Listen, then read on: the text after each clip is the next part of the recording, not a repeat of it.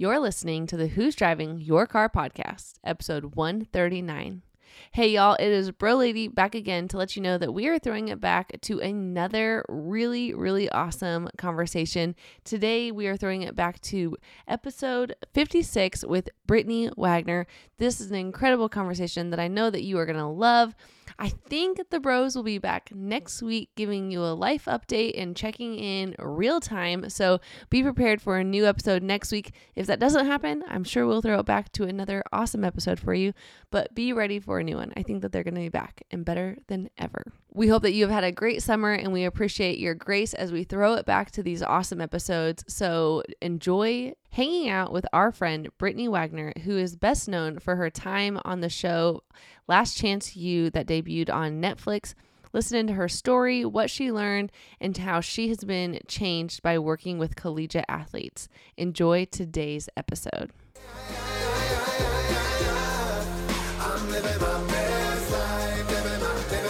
Hello and welcome to the Who's Driving Your Car podcast, where we discuss not only who or what might be driving your life, but also the great views and experiences along the way. Do you drive in the fast lane like my wife, or do you feel like you're stuck in first gear?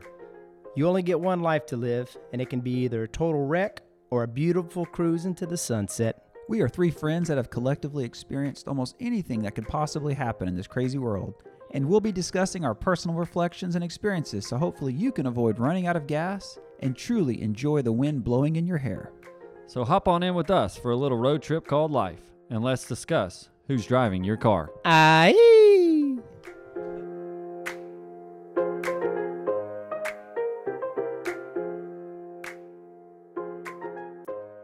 What's crack-a-lackin' podcast world? Welcome back to Who's Driving Your Car, episode 56. 56. On today's episode, we have a special guest with us. Haven't done a guest here in a little while due to the storms and whatnot. And our guest today is Miss Brittany Wagner from Netflix's show Last Chance U, which in short, and Brittany will probably talk some about it, is a show in which football players, and specifically in that show, are at a junior college for their kind of second chance. A lot of them in life. Some of them start out there in their journey, but a lot of them come there on their second chance. Brittany played a pivotal role in the show, was the academic counselor for the student athletes. A couple neat things that I think we'll talk about. Very small town in Mississippi. I think a little over 600 residents, permanent residents in that area. And I was watching the show from one of our good friends. Green Paul told us about it, and I was watching it. I was really enthused with Brittany's character on the show, and I was like, man, not character, herself. I was like, my gosh, she would be a perfect fit for our audience. And we reached out to her, and kind of surprisingly, not going to lie, she said yes. So without further ado, we're going to kick it over to Brittany and welcome you to the show. Hi, thanks for having me. Well, I think most people know me from Last Chance U.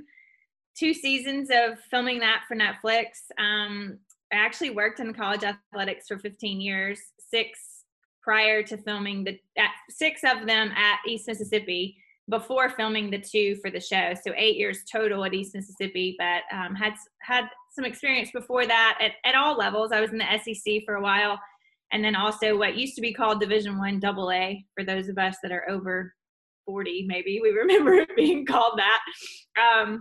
But yeah, and then after the show, I just felt like I had a platform to do something else. So I left and started my own company and kind of went out on my own. Just felt the kind of urge to really reach as many people as I could, and felt like that wasn't going to happen in Scuba, Mississippi. So went out on my own, moved to Birmingham, Alabama. And yeah, I guess my company now is, I probably should know this, but I don't, which tells you a little bit about me. I'm not caught up in my ego and statistics, but I think the company's 3 years old now, maybe 4, but I've lived in Birmingham for 3 years. So super excited that we're still going.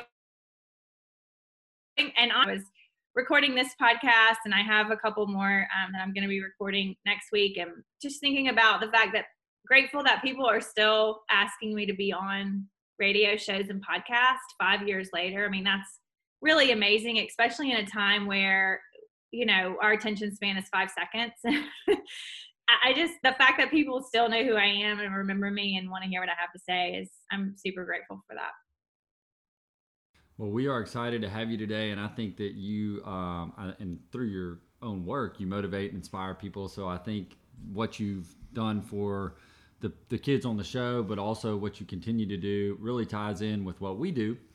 And before we delve a little more into that, we're going to kick it over here to Johnny Boy for the Would You Rather. So we play a little weekly segment of Would You Rather. It has nothing really, I don't know what he's asking, nor does Craig over here, but it has nothing to do actually with the show. It's just kind of a fun little warm up for you. So John, what you got, bub? Yeah, we got a nice little icebreaker.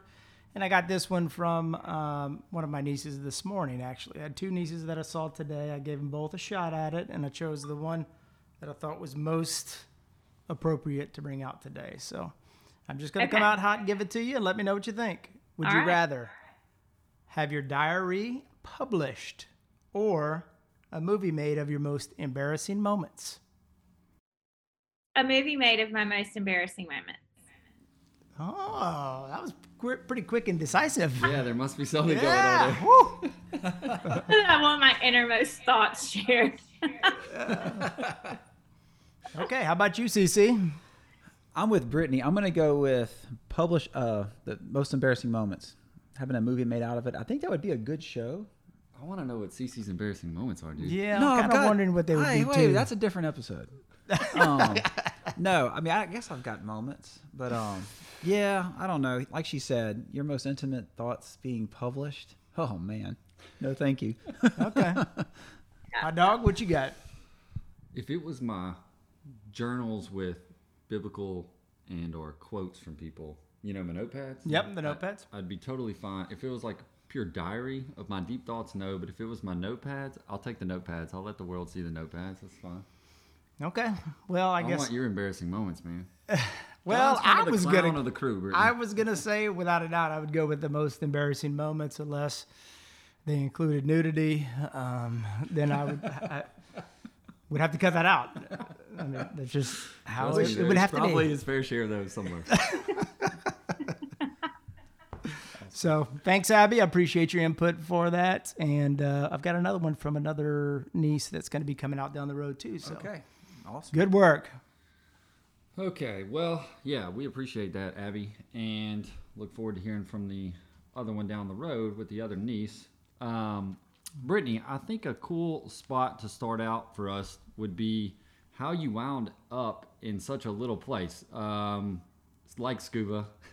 And I know you told us a little bit of your background, what you've done, but how did you wind up? How did that door open up for you? Were you from there or knew people there? How did you wind up in that area? No, I mean, I've lived in Mississippi my whole life. But I honestly had no idea that scuba existed. Like, I lived in Mississippi my whole life, and when I got the call, I was like, what? Where? Who? But I was in Starkville, Mississippi, which Starkville is actually only about 45 minutes down the road from scuba, 45 minutes to an hour. And I was in Starkville working at Mississippi State, and got the call from the president of East Mississippi, who just said, look, we're trying to build a powerhouse program here. We've just hired this new coach. We know the piece that we're going to be missing is the academic side. We understand that getting these players eligible to transfer to the next level is the key to having a winning program. And we think you're the person to build this program from the ground up. And I initially was like, no. I mean, I'm working in the SEC. I charter flights to Madison Square Garden with the basketball team, and you want me to move where and do what? Like, you have lost your mind. And then I thought about it for a minute, and, I really was struggling. I love Mississippi State, but I was struggling with wondering if I was making an impact at all. I was kind of the lowest man on the totem pole in our office. I was the disciplinarian. I was the liaison between professors and coaches and students. So I was kind of the person that was always getting on to the students for everything that they did wrong. I was the tutor and study hall coordinator. So I was hiring and firing tutors and managing I was managing a lot of adults, but I wasn't necessarily impacting the students, or I didn't feel like I was. And so, and that was really where my heart was and where my passion was. And so when I had to kind of check myself and think, okay, wait a minute, time out. Like, why did you get in this profession? Is it really for the title and the big school and the charter flights, or was it really to make a difference? And in that thought process, I realized that I would really kind of be a fraud if I didn't take the job and see what I could do. And then I fell in love. I mean, I fell in love with the junior college athlete. I fell in love with that, with the impact I was making, with the whole thing blew me away. So once I got there, I really didn't expect to be there very long. I thought, well, I'll build the program. I'll be there about 3 years. Got that on my resume. I'll shoot back to the SEC in a higher position. And then I was there for 8 years. So yeah, it's very apparent that, you were in it trying to make a difference in those athletes' lives. When and where would you say that desire stemmed from? I think I have to attribute some of it to just being from Mississippi and being from a state where people, there's a lot of people that don't have very much. And growing up and seeing that and understanding that everyone wasn't raised the way that I was raised, and everyone didn't have what I had, and it didn't mean that they were less than me. It just meant that, they weren't given the same opportunities. I think I just was raised with that mindset. My parents instilled that in me from a very young age, to be aware of other people and be aware of what you have and be ground. Life isn't all about me. And my mom was a special ed teacher, so I was always around students with disabilities and who had it harder than everyone else. And I think I was aware of that from a very young age, that look, I was fortunate to be healthy and to be born into what I was born into family-wise. And I was fortunate to live in a community. I grew up in Clinton, Mississippi, which I think is a fantastic community to raise a child. And but my parents just did a fantastic job of telling me to look around, and not forcing me to do it, not making me feel guilty for what I had or what I earned, but just always kind of challenging me to think about the other side of the tracks. Way to go, Mom and Dad. Woo. Yeah, totally. Lucked out. I think it's pretty awesome that you're giving them the credit there. And apparently they had a big, and probably still do, impact in your life, which I think is pretty neat. And I would couple what John was saying a little bit, that I noticed you really, in the show, didn't hold the kids' past against them, where they had come from, what they had done, maybe their indiscretions at other schools, along with a true belief in them to really treat them. We're big believers in treating people like we'd want to be treated. And I think that that's a pretty good deal. It's hard for, I think, us as human beings to not hold something against somebody, and to have like a true belief that you can achieve, do whatever you want. What about some of that? Can you speak to that part of how you were really, I believe, instrumental in those young adults' lives? Yeah, I think I learned about how to not hold their past against them the hard way early on in my career. I think some of that comes with confidence. When you're an academic counselor, or when you're in that type of a role, I think it comes with confidence in yourself and your ability to do your job well. I had an athlete when I was first starting out at East Mississippi, probably my first or second year there, who was a 5-star recruit. He was a fantastic player. He was recruited by everybody. He went to a local university in Mississippi and didn't last very long, got kicked out of that institution, and he was coming to East Mississippi. And I was on the internet, I was reading everything about him, because he was going to be a super high profile player, and we didn't really have that yet. And then I called the school that kicked him out, and I said, look, tell me about him. Well, they kicked him out, so they're not going to have really anything positive to say. And that counselor just started blasting him, and it was just, look, he's got anger management issues. He hates women. He hates white people. Don't be in a room alone with him. He's not going to do anything you say. He's aggressive. And I was writing it down, like it was valuable information. And by the time that kid actually showed up in my office, I hated him and I was terrified of him. I mean, I just was like, ugh, I don't like you. I don't want you in here. I'm scared. My whole body would tense up when he would walk in, like he was going to hit me or something. I don't know what. I just, and I failed him. I mean, I didn't, he could read the energy in the room when he walked in. He knew I didn't like him. He could tell from my face and the way that I treated him. And he failed. He got kicked out of our institution too. And I just wonder if I had had him a couple years later when I was a different counselor, where he would have gone, like what his life would have looked like. But I recognized in that scenario that it did not benefit me to know what he had done or to call the school and hear it didn't benefit me, my ability to help him. And if I would have just accepted the person that walked in the door rather than the information that I had Googled about him, I would have been way more effective in helping him. I think, if you allow people to sit down in a safe space, they'll tell you their story. And most of the time, they'll tell you the truth. Like, they just will. But allowing them to tell it in their own safe space and in their own safe way allows a trust and a relationship. And that is what allows change. For me to have all the information that I think I know, and then to judge and then try to force a relationship and try to force change, it just doesn't work that way. And I think he taught me a valuable lesson. I haven't talked to him since. I haven't seen him since, but I talk about him all the time, and I hope at some point he's heard an interview where he said, like, that was me. But he taught me a valuable lesson, and it is, to meet people where they are. And I made a rule. And I take it now when I speak to teachers and counselors all over the country. When I'm giving my speech, one of my rules in my speech is never Google a player. And by that I mean like you don't need all the background information on somebody. Meet them where they are, see them for who they are, and go from there. And you'll be way more effective at creating change in their life.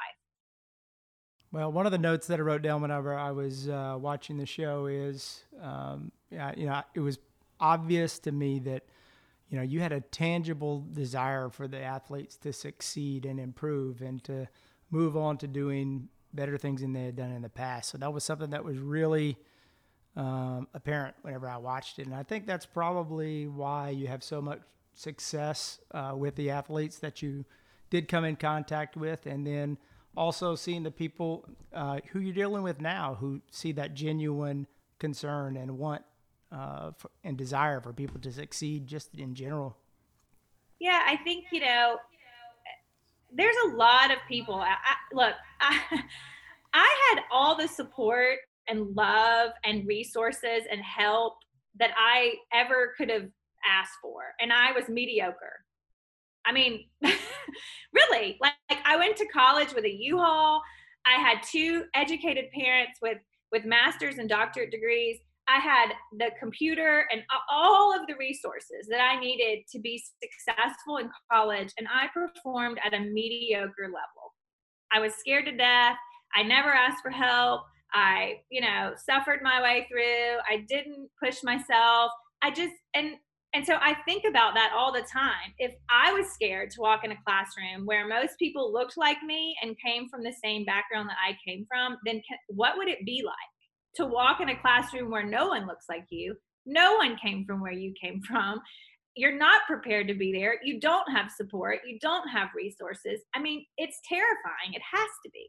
And so I thought, you know what? At the very least, I may not have a clue what I'm doing as an academic counselor, but at the very least, if I can just instill some belief and self-confidence in them, they'll be better for having been here. If that's the least, the only thing I accomplished, then at least they're leaving here feeling like they belonged. And that was important to me, that everybody felt like they belonged.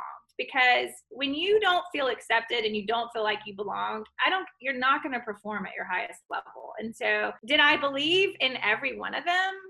No, I didn't. I mean, and that's the truth.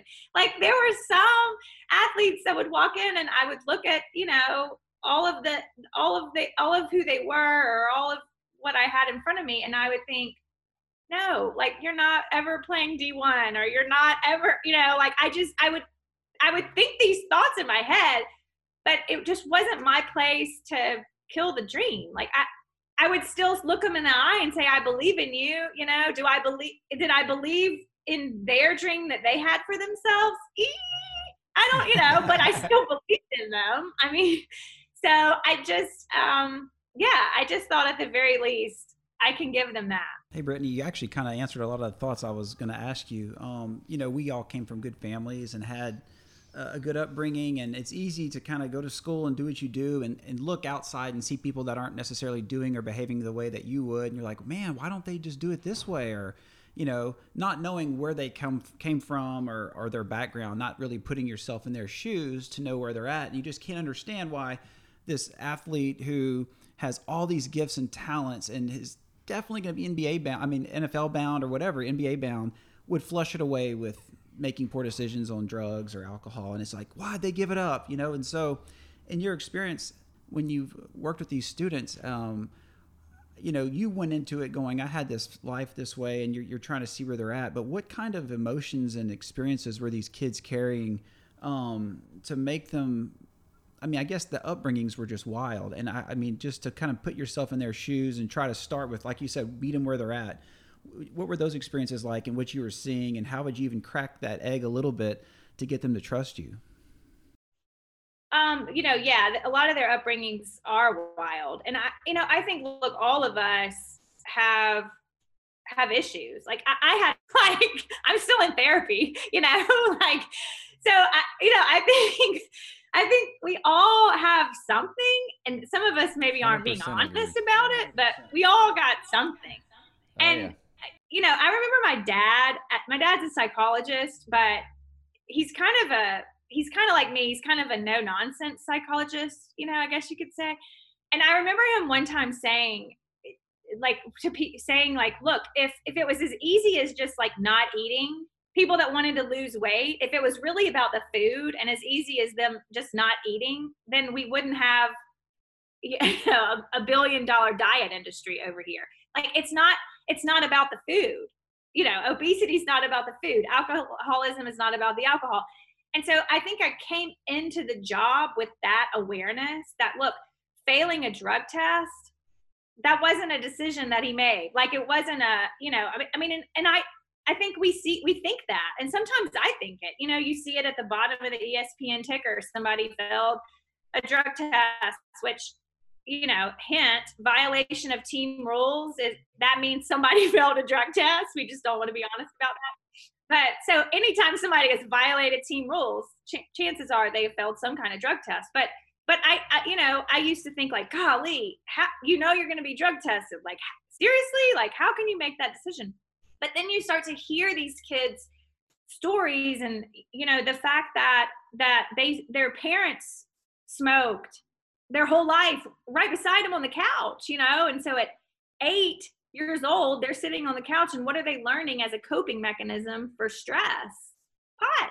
Well, and I have to look in the mirror sometimes. I had an athlete tell me one time, he was a quarterback actually from Port Sulphur, Louisiana, which was wiped off the map, I think, during Hurricane Katrina, and he ended up going to Bastrop. And he was the winningest quarterback, like in the history of whatever, at Bastrop High School, and never lost a game, was Louisiana State High School Player of the Year. And he ended up coming to Scuba. Didn't have his grades, but he was also a mess. And he looked me in the eye one time. He had graduated from Mississippi. He was a quarterback in the SEC. And I worked with him the rest of his career. So even when he went to the SEC institution, I would still go once a month and meet with him, meet with coaches. And I still was kind of his counselor for the rest of his career. And he had failed a drug test. And so Coach Nutt had called me, and I drove up there, and I'm in the car in an eatery, like a parking lot of a restaurant, because I'm going to take him to get dinner. And I'm just fuming. I'm trying so hard not to just bite his head off. What are you thinking? And he looked at me, and we had a really good relationship. But he looked at me and he said, Miss Wagner, when you are stressed and you go home at night, do you drink a glass of wine? And I was like, yep. And he said, you drink wine, I smoke pot. We're both coping. We're coping with stress and with anxiety and with like not being able to deal. And he said, so it's like, until somebody stops and teaches me how to deal with this stress of being a quarterback in the SEC and how to deal with the stress that is my life with not having a dollar and not knowing what I'm doing and everyone pulling at me and everyone judging me, until someone stops and teaches me how to deal with that, I'm going to smoke pot. I don't know how to handle this any other way. And that hit me like a ton of bricks, because I thought, we all have that. Like, and we're so quick to judge when it's not our own issue. We're so quick to judge that somebody's numbing with drugs while we're numbing with food, or while we're numbing with shopping, or while we're numbing with whatever we're numbing with. But the bottom line is we're all, and so, I think, again, it's an athlete that taught me that. And so I just tried again to step back and look at, okay, what's the backstory? Like, where did you come from? What have you experienced in your life? What's the trauma? And a lot of times they would tell me, or I would recognize patterns. So I documented everything. And I would just document if somebody got kicked out of a class, I would just write it down, like Tuesday, 9:30, math, male teacher kicked out. And I would just document. And then I would go back and look at the documentation. I mean, much like a doctor, you go back and you look at all the documentation, and then it hits you, like the pattern hits you of, oh my gosh, it's always math. Okay. It's a math, what happened in childhood with math, or, oh my gosh, it's always a male professor. What happened with just document the patterns until I would find something, if they didn't tell me. But a lot of times the relationship would be there, and they would end up telling me their story, and just in getting the bits and pieces of their stories, I could put two and two together. Yeah, that makes total sense and really neat. Some investigative happenings over there. Yeah. Brittany, I'm sitting here, watched the show, I think I've made it past the first two seasons into the Earth Schools, but I was really, again, drawn to y'all's show and what you did on the show. And you seem like a really humble, you mentioned earlier in this thing, your ego does not get in the way of yourself. You seem the exact same as I'm talking to you here, as watched you on the show. How can you maybe speak to our listeners about that? We all have great opportunities. The Lord opens doors for us in life, but you really seem to be very authentic, still yourself, haven't let any of this go. I mean, you literally, like you said, you've gone from the SEC to a town of 600 school, small junior college school, a lot of problem solving going on over there, to then boom, this show comes on. It's all over Netflix. It's been all over the place. You've elevated yourself, I would say, somewhat in your career. I don't know how you want to define that in a way, but to still remain true to being who you are, which I think is hard for some people to do, but you seem to be handling that pretty well. Yeah. Yeah. I mean, I think that, look, again, I think it goes back to understanding that I didn't create this. Like this is not because of Brittany Wagner. Like, none of this is. I mean, I was born on second base. I didn't hit a double. Like, I didn't even earn that. I mean, my grandparents earned that for me. Like, I was just born into it. So I can't even really claim that.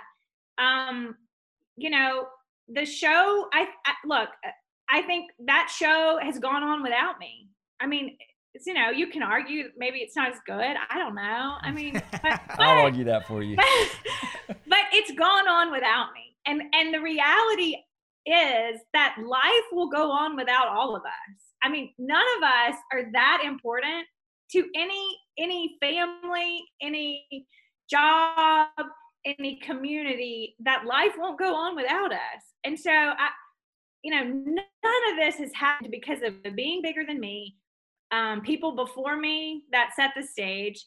And then, like, it's just, chance, luck, genuineness, vulnerability. I mean, I think there's just a mix of things that have put all this in motion. A very 1% of it has been Brittany Wagner's doing. I mean, I just I can't take credit for that. I don't, someone said something like, I'm glad you're getting what you deserve one day to me. And I just kind of had to stop. And I said, look, I don't want what I deserve. I mean, this is way beyond what I deserve. Like, I don't ever want what I deserve, because life would be not so great if I was getting what I deserve. I don't, I didn't do anything to deserve this. I mean, this is just, it's something way bigger than me. I'm grateful for it, but I don't know that I've earned it, really. I think too that part of my big belief system is that there's enough for everybody. When I start to get competitive, when I start to think like, well, why is that person, why do they get to have a higher speaking fee than I do? Or why do they have more podcast downloads than I did? When I start to get competitive like that, I stop and I'll just say to there's enough for everybody, Brittany. There's enough for everybody. Like, why are you trying to take it all? Like, it's okay. You can be good and somebody else can be good and somebody else can be good.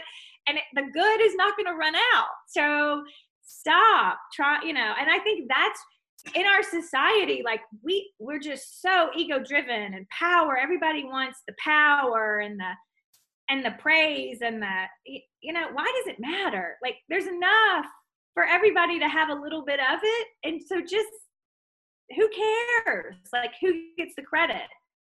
If it gets done, who cares who gets the credit? And so look, I have to remind myself of that on a daily basis. Like, check your ego, girl, check your ego. And look, and here's the funny thing. God's funny. I mean, God is really funny, because if I don't check my ego myself, he'll check it for me. Like, I mean, it'll get checked one way or the other. So it's a much easier road for me if I just check it first, because the longer that I go down that road of egotism, I mean, the check is bigger, like the brick is bigger. So I try to check myself before I have to deal with what God has in store. So Brittany, it's kind of funny you said that. We would have lunches and we'd talk about life and our shortcomings and our failures, and it's like, hey, let's share this with everybody so that they can see that we're going through the same things they are. And we numb life with Craigaritas that I make, and, short for margaritas made by Craig.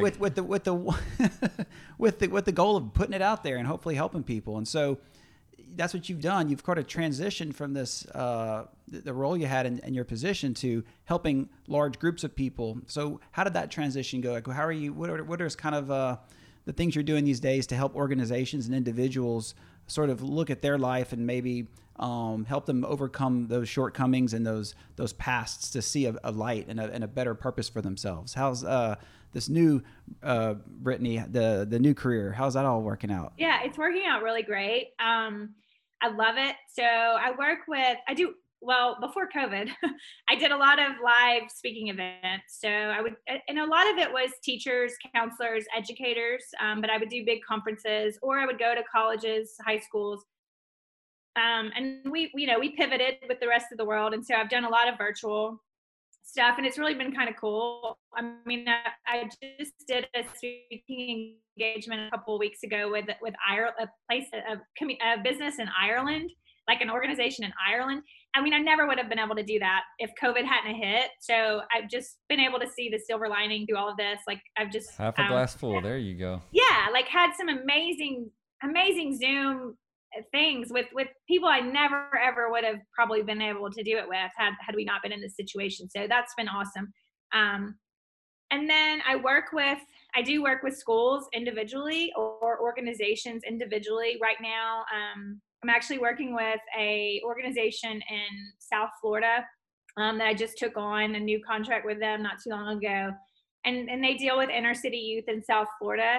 They had kind of like an after school program for them, but they wanted to kind of take it to the next level. And so they hired me, and I got to go and meet them all and kind of see the space. And now we're implementing programming. They had their first day of programming yesterday where they sat down and they sent me pictures this morning, and I was so excited. But so they have the athletes this week are learning. January and February is life skills month, so they'll learn different life skills every week. So this week they're learning about how to manage a calendar and how to manage their time, and to see them all, get pictures of all of them yesterday, like actually filling out a planner. And I just was like, oh, this is so great. But so I do that a lot with organizations and schools, just help them to better understand and better work with that at-risk athlete. And then I also just wrote a book. I was going to ask you about that. Do you want to tell us a little bit about the book? Yeah. It's nuts. But I wrote a book. It's in the publisher's hands. It's going through editing with the publisher right now, but it'll come out, I believe the sale date is September 14th, 2021. Hopefully. So I'm super excited about that. It's honestly just, it's a self-help book really, but using myself and the athletes that I've worked with as examples. So I take stories from Last Chance U and stories from other athletes I've worked with, and then my own personal struggles and stories. And I compilated them into kind of a book about, look, we're all on our next chance. Like, you know, that notion of last chance has really started to drive me crazy because I just, you know, anybody should be on their last chance. Like, I think it's next chance. You know, we're all waking up on a second chance and on our next chance. And so the book is really about waking up and showing up every day for that next chance and just bettering yourself no matter what every single day. I'm really proud of it because I did not have a ghostwriter. I wrote it myself, which, I mean, good for you. That's awesome. Ever I would be able to write a book ever. Like, I can barely write an email correctly. So like, the fact that I just pumped out an 11 chapter book is, again, quite the miracle, but I really love it. So I'm super excited about that. It's been fun, and the opportunities and the people that I've been able to meet, and then those people impact my life and change my life. So yeah, it's just been amazing for sure. One other little question before we get to our main question at the end. Do you want to tell the listeners a little bit about our Do You Have a Pencil happenings with the kids? And I know you had asked them that, and that is kind of taken a little life of its own, which I think is pretty cool because I got on the show where literally just say, like, do you have a pencil? Do you want to speak to that a little bit? Yeah, you know, I didn't realize how much I said it, honestly, until I watched the show. And then I was like, oh my God, I'm so annoying with the pencil. But the truth is, and I do talk about this in my book, but the truth is that, you know, we had an athlete show up one time from Miami, and, you know, we were junior college, so we didn't fly them in. I mean, we got him a bus ticket, you know. And so this kid had been on this Greyhound bus for 24 hours from Miami to Meridian, Mississippi. And once we got him, they didn't really, it's not D1. So it's not like we pay to fly him home every time there's a break. I mean, he was going to be there for 2 years. And our coaches go pick him up, and he gets off the bus, and coach is like, where's your stuff? And he has a backpack. And he said, everything I own is in this backpack. And he had 2 pairs of clothes and a toothbrush. And that was it. And I, you know, and he may have been the first with me, but the truth was, it was most of our athletes. I mean, most of our athletes came to college with very little, like 2 pairs of clothes and a toothbrush. And we were 40 miles away from the nearest Walmart. Most of them didn't have a car. Some of them may have driven a car there, but then never had money again to put gas in it. So it just sat. So if that's the situation that we're in, if we're coming to college with a backpack, we don't have a car, we're 40 miles from Walmart, and we don't have $1, how exactly are we going to get a pencil? And I think there's so many of us, like so many, I don't know, educators that think we're up here, profession you're in, people up here that think they're up there, that would just have the attitude of, how are you in college without a pencil? Like, that's absurd. Get out of my class. You should at the very least have a pencil. You know, I mean, that's just our attitude. You should at very least have a mask. You should at very least have, you know, a stamp to mail your bill. I mean, it's just, that's our attitude of this pretentious, like, you should. And I just thought, oh my gosh, like, we've brought these kids here. We've promised them a future. We've given them an athletic scholarship, and now we're going to send, we don't even have a pencil. Like, we would never send them on the field without cleats or without a helmet. How in the world are we okay with ourselves sending them in a classroom without a pencil, and then beating them up for it? Like, literally calling them out, embarrassing them, and beating them up for it. This is absurd. And so I went to the Dollar General and bought about $30 of pencils. And I just thought, you know what? We're going to walk into class with a pencil. Everybody that I work with is at least going to have a pencil and a piece of paper. And that's just it. That's period. And I did, you know, and was it the same guy? Like, did they lose the pencil and break the pencil and come in every single day to get a pencil? Yep. I don't care. I didn't care. Like, I mean, just have a pencil. Like, at least walk in with the bare minimum. And so that's kind of where that started. And then I would walk the halls, and I would, you know, if I saw an athlete walking in with nothing, you know, do you have a pencil? Do you have a pencil?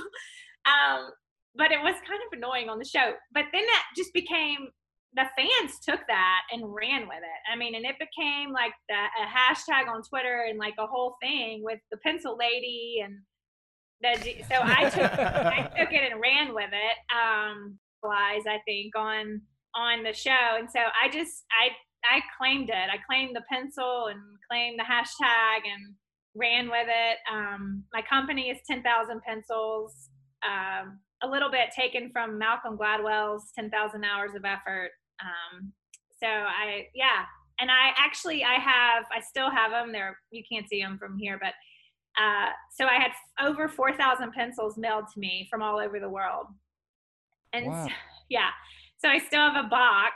Holy cow. I still have tons. I mean, I don't know how you get rid of 4,000 pencils, but everywhere I go, I carry a pencil, like in my purse. I mean, if I'm going to dinner, I'll just have a pencil in my purse, because somebody's going to ask me, like, and it never fails in an airport. Somebody will just walk by me and go like, hey, do you have a pencil? And keep walking, you know, and I'll turn around and be like, yep. Sure do, in your face. You want one?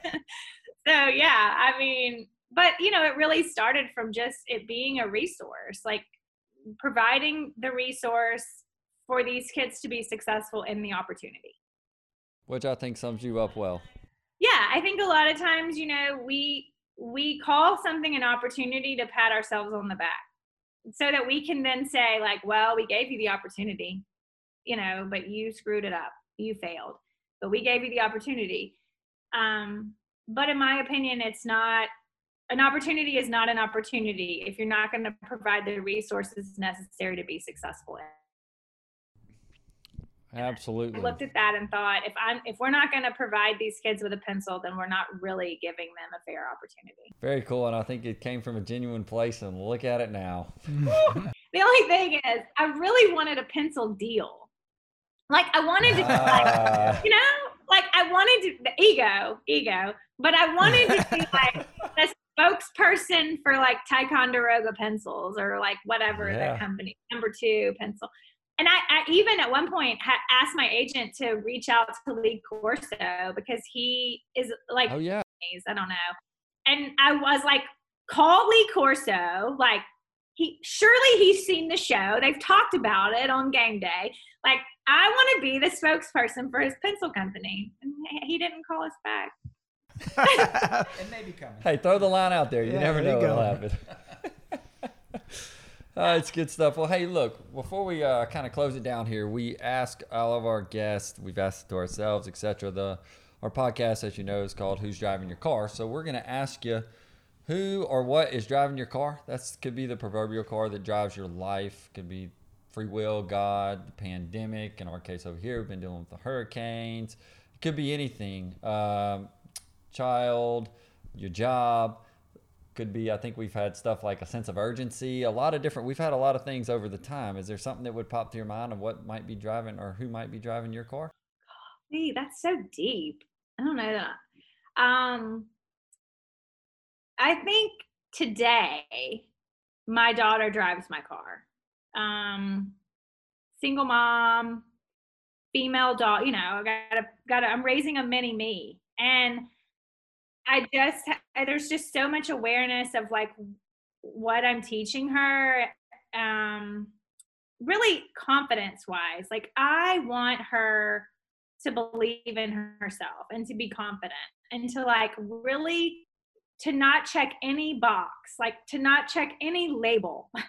Don't label yourself as a girl, because you're a girl, you can't do this, you can't do this. And I want her to go out into the world with the complete belief that she can do anything she wants to do if she will work for it. I want her to understand that she has to work for it. Like no one's going to give you anything. There's no magic wand. Mama's not going to save you to work for it. But if you're willing to do that, there is nothing that you cannot do. And I want to show her that every day, like that that's what's out there for her. So I think today, she's driving me. I think honestly, when I was doing the show and before she was born, the athletes drove me. I mean, just the awareness of like where they came from and how important it was to show them something better. I think that drove me, like just to show them a dream, to let them understand that they're capable of having a dream. And I think that drove me every single day because it was not easy. And the athletes were awesome. The adults that I had to work with were not. And it was hard. I mean, it was a hard job. It was challenging to walk in there every day and be motivated to be good and to be my best. But that's what motivated me. That mindset of like, look, I have to be 100% every day for them, for these guys. I have to show them that they can do this. And so that was what drove me then for sure. Awesome. I think it's a great answer, even though we went a little deep with our question. I know. I feel like we need to end with something funny or something. Why don't you tell people where they can, I know you have a website and some happenings where they can find and learn more about you. I have a website, BrittanyWagner.com. And probably, I mean, if you want like annoying motivational quotes every day, then you can follow me on Instagram. Hey, I'm all about that life. Yeah. My story is just nothing but quotes. And I keep it going 24/7. It never stops, but it's just quotes. So my Instagram is Brittany_MS girl, MS for Mississippi. And then my Twitter's the same, Brittany_MS girl, on Twitter as well. And I have a Facebook fan page that is pretty active, but it's there. But probably Instagram and Twitter are the social media sites that I'm the most active on, I guess, is what you could say. Yeah. And you can buy my book in September. Yeah. For real. I think Can't that wait. book's going to be awesome. Hopefully COVID will be gone and I can actually go on a book tour and meet people all over. But either way, the book is good. So we appreciate you joining us today. I'm glad we got to end it on a high note with some laughs. And it was getting way I really appreciate you agreeing to come along for the ride with us. It's been a cool experience, and I figured it was going to be pretty good. So we're all appreciative of you, and we'll be looking out for you. And everyone, I'd implore you to check out the book when it comes out. I can't see it not being good. Yeah. And until next time, we'll catch y'all later.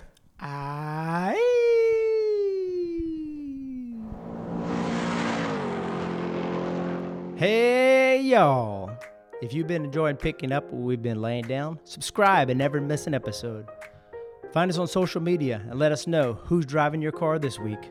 You can find us on Facebook and Instagram at Who's Driving Your Car Podcast.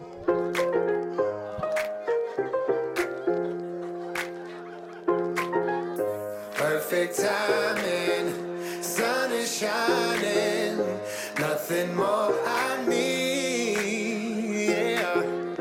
If you feel like this your best life, won't you sing with